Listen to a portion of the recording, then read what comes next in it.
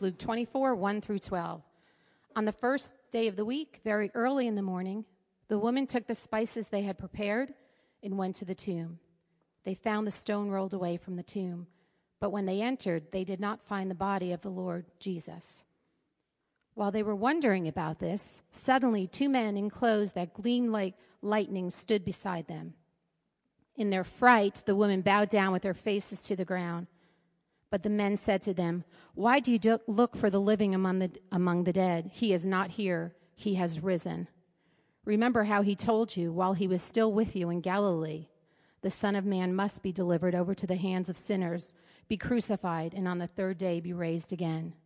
Then they remembered his words. When they came back from the tomb, they told all these things to the 11 and to all the others. It was Mary Magdalene, Joanna, Mary, the mother of James, and the others with them, who told this to the apostles. But they did not believe the women, because their words seemed to them like nonsense. Peter, however, got up and ran to the tomb. Bending over, he saw the strips of linen lying by themselves, and he went away. He went away wondering to himself what had happened. This is the gospel of the Lord Jesus Christ. We welcome you once again to Resurrection Sunday. But you know what precedes Resurrection Sunday? In the tradition of the church, it's called the season of Lent. And it's 40 days preceding Resurrection Sunday. And in those 40 days, we reflect on what Christ did for us, the sacrifice he made on our behalf. The last week before Resurrection Sunday is frequently called Holy Week. And we mark it with the beginning of Holy Week last Sunday, Palm Sunday. As a matter of fact, what we've done is we've taken 3 pictures in the life of Jesus Christ and celebrated them in 1 week. The first picture is the king on a donkey coming into Jerusalem. The second picture on Good Friday is the king on a cross. And the third picture on Easter Sunday is the risen King of Glory. We reflect on those things for a reason. We don't rush to Resurrection Sunday. We don't avoid the hard truth concerning sin. We don't avoid the gory scene of the cross, because all of it tells a story of grace, and it culminates on this day. First, the king on a donkey. You remember last week, Pastor John spoke about it. The people gave acclaim to Jesus Christ as he entered from the Mount of Olives down into Jerusalem, and they shouted, "Hosanna, Hosanna in the highest. Save us, save now." That's what it meant. But as we routinely say, they didn't understand. They thought the salvation was going to come by the way of a sword. They thought salvation was going to come by overthrowing the Roman Empire, which was their oppressor. But of course, Jesus had a different story. He came as the King of Peace. Yes, they misunderstood. But so do we. Oh, we get it in part, don't we? We understand what lordship means to a certain extent, but not completely. And our history is littered with people who thought they had it right, and they too got it wrong. I'm talking about the history of our ancestors, the church. I'm talking about people who, in the name of Jesus Christ as King and Lord of Lords, those people conquering nations with blood in his name. Those people, the church, converting people at the point of the sword. Be baptized and confess Jesus or die. Those people,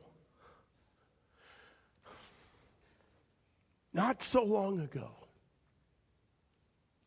those people beating their slaves on Monday, selling them in the marketplace as chattel on Friday, and going to church on Sunday and rejoicing that Jesus was king. Those are our people, my friends. At some level, they are us. That's why Lent is so important. That's why we reflect on Christ's death, burial, and resurrection in this Holy Week. We remember that all of us are desperately in need of the overwhelming grace of God. That's what we remember when we forget who He is, the one who appeared as a king on a donkey. You know, the most spectacular thing about Palm Sunday was not Jesus coming down the Mount of Olives and turning into the city. The most spectacular, amazing thing was when His path turned to the cross. So the king on a donkey becomes the king on a cross. You see, our Lord understood something that we did not understand. Our Lord understood that sin and death were the real problem. It wasn't oppressors from without. It wasn't people who oppressed us individually. It wasn't not getting our way. The problem was us. The problem was sin, which leads to death. Sin and death are inseparable in the story of creation and life itself, and in the story of the resurrection. Jesus comes into the earth, and He understands that, and His mission is to defeat sin and death. And He realizes by the design of God that the only way that sin and death can be defeated is for the Holy One of God, in the person of Jesus Christ, to stand in our place and take sin and death upon Himself. Not because He knew any sin. Quite the opposite. He knew none. And in His death on that cross, the King of glory puts a nail through the heart of death and imparts to all who believe eternal life. There's a way in which on that cross, Jesus assumed all the wickedness of all the ages. He took it onto Himself. Sometimes pieces of literature and movies do a great job of emphasizing this theme. I'm not sure how many of them intend to emphasize the theme, but I think of a novel written by Stephen King that I think emphasizes the theme. It later became a movie called The Green Mile. You may remember The Green Mile. The main character in The Green Mile was not the warden. It was a man called John Coffey. Oh, did you catch his initials? JC. John Coffey, you may remember, had the power to heal people. A big, huge man who towered over everyone and no doubt could have crushed any of his adversaries. And John Coffey, even towards his adversaries, would extend his hand. And when he extended his hand, he would literally take the sickness into himself, and he would breathe out this vast thing called sickness and sin and death. Sometimes it would come out of his mouth like flies. John Coffey had done nothing wrong, but he'd been convicted of killing 2 little girls. And he walks to the electric chair and becomes a sacrificial, you might say, servant of everybody who was around him. My friends, there's some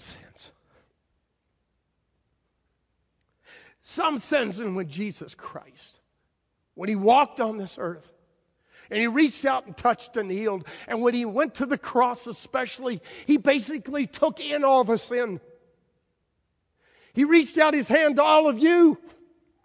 He placed His hand on your head, and He said, "My child, I'll take it for you, and I'll die right here, and then I'll be resurrected."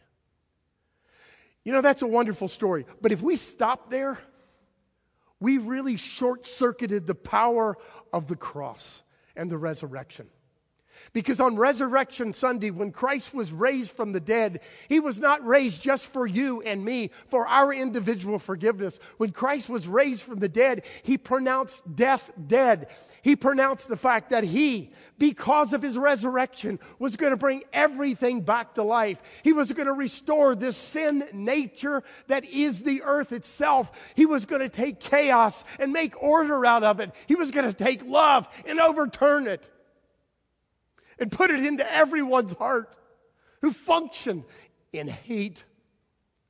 Jesus Christ on the cross pronounced His glory and His lordship over all things. And in the resurrection, He said, everything someday is going to be made new. By the way, our world's pretty bad, isn't it?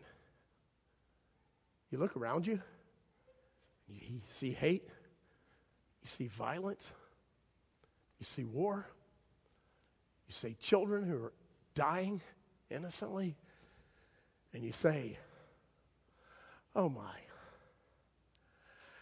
I just don't have the heart to rejoice. My friends, let me appeal to you. In spite of the dark reality of our world, do not let that world rob you of your joy. If you do, you allow that chaos to rule. You give evil and wickedness the right to say it's won. That's why we return Good Friday and introspectively look at the nature of sin. That's why we return on Easter Sunday and celebrate in spite of the chaos all around us, because we know that that cross with that Jesus is going to raise everything and make it new one day. That's the King of Glory who came out of the tomb.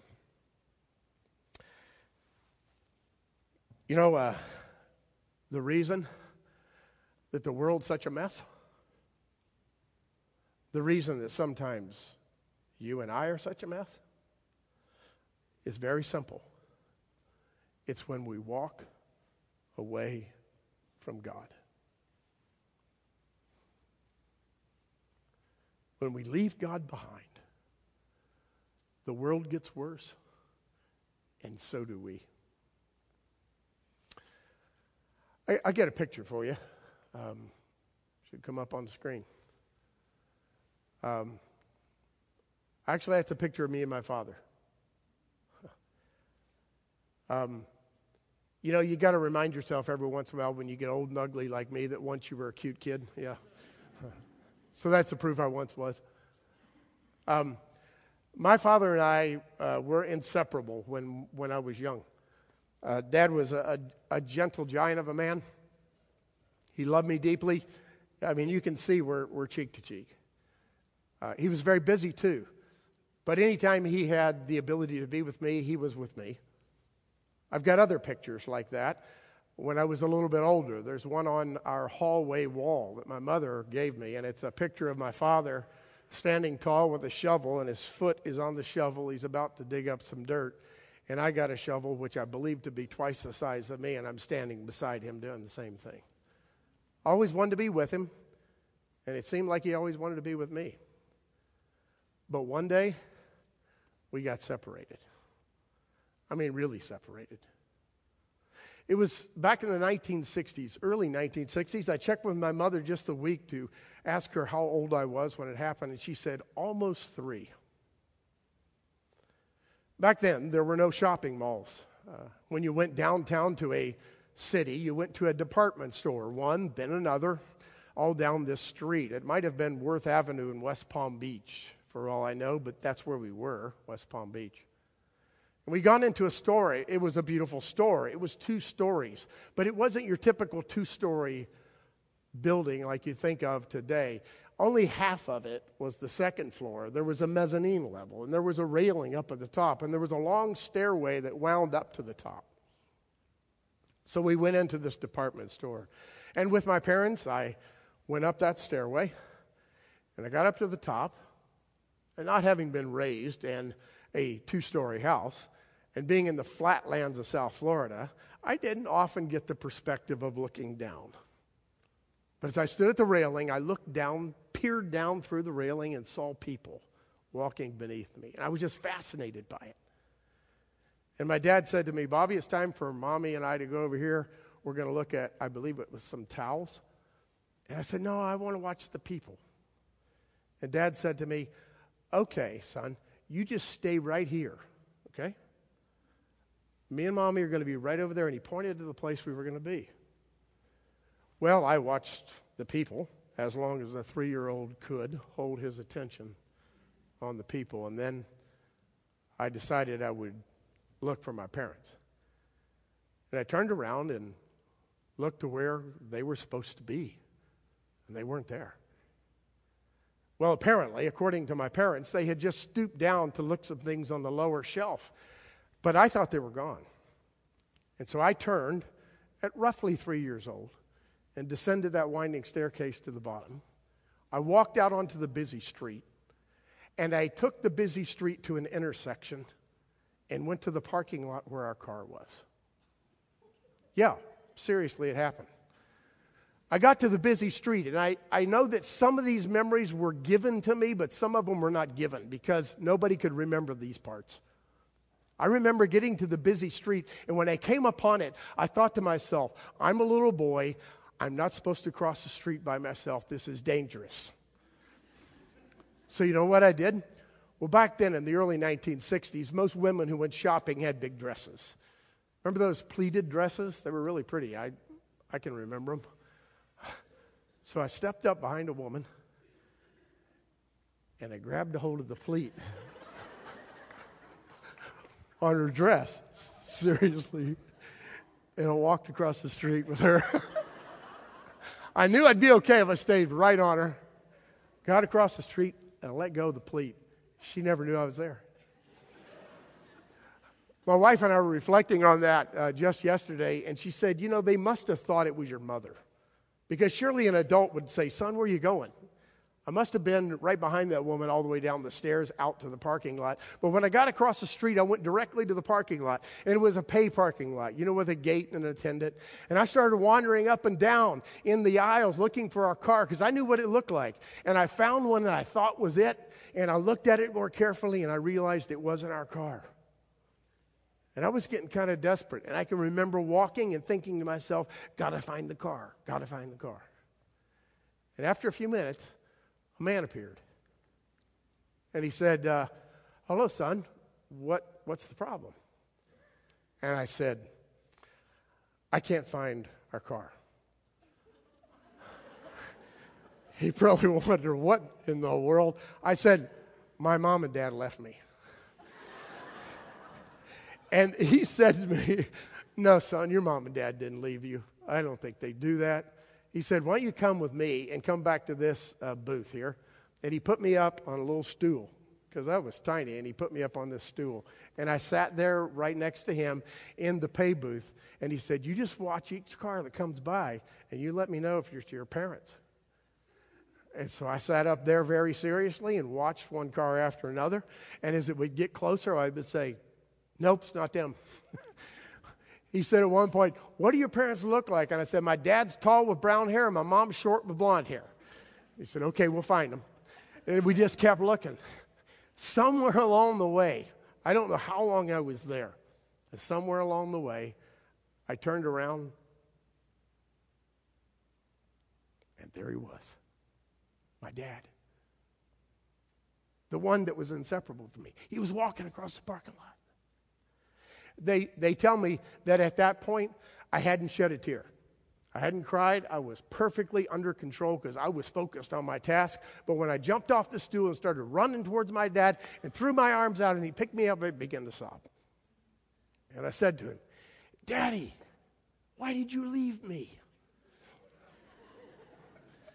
And he said to me, Bobby, I didn't leave you. I would never leave you. You left me. You know what's wrong with our world? It's left God. You know why hatred and discord and jealousy and envy and war and abuse exists, it's because we walked away from God. You know why chaos is in your life sometimes? Your life's never going to be perfect, but frequently the problem is you've walked away from God. He hasn't left you. As a matter of fact, when Jesus was on this earth before he left, he gave his followers a promise which extends to us. And he said, I'm never going to leave you and I'm never going to forsake you, even though I'm going back to my Father. I'm going back to my Father to prepare a place for you. And if I come again, and I will, I'm going to bring you to myself so that where I am, there you can be also. But you know what? He made another promise too. He said, someday I'm going to return. And I'm going to make all of this new. I'm going to make it right because I already did it up there. And I'm going to finish the job. And what are we supposed to do?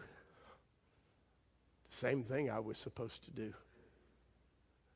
When my dad said, Bobby, you just stay right here and wait on me, and I'll come back. God says through the resurrection, my child, stay right where you are. Follow my instructions. Even when you can't see me, I'm there. And I'm going to return and make everything new. I am sometimes absolutely overwhelmed that that's my story. That I truly believe it. More than I believe anything in the world. And I hope it's your story too. If it's not, it can be. Even today. The one who died on the cross extends his nail-scarred hands. There's no sword. There's no club. Just a nail-scarred hand. And he says, would you like to come to my kingdom? Come with me. By the way, at the end of that story, after my dad showed up, I don't remember anything else. My memory's gone. I don't remember the ride home, which probably included sighing and trembling and my mother crying on the other side. She was like 7 months pregnant with the second. I don't remember that.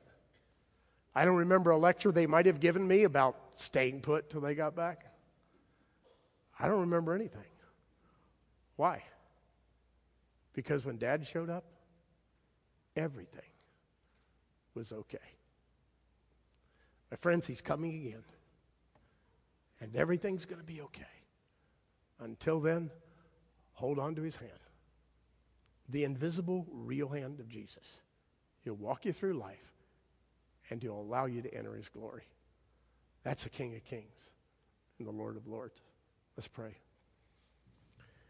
Gracious Lord, we thank you for this story. Not only that it's history, which it is, but that it can become a personal, real, existential reality for us. That by the power of the cross, we can enter into new life. And we can embrace the resurrection that will be ours. And we can allow our whole life to revolve around the reality that you're going to come again and make everything new. We thank you for that, Lord. We thank you for this day. And we pray that you will bless us as we go and live for you. In Christ's name, amen.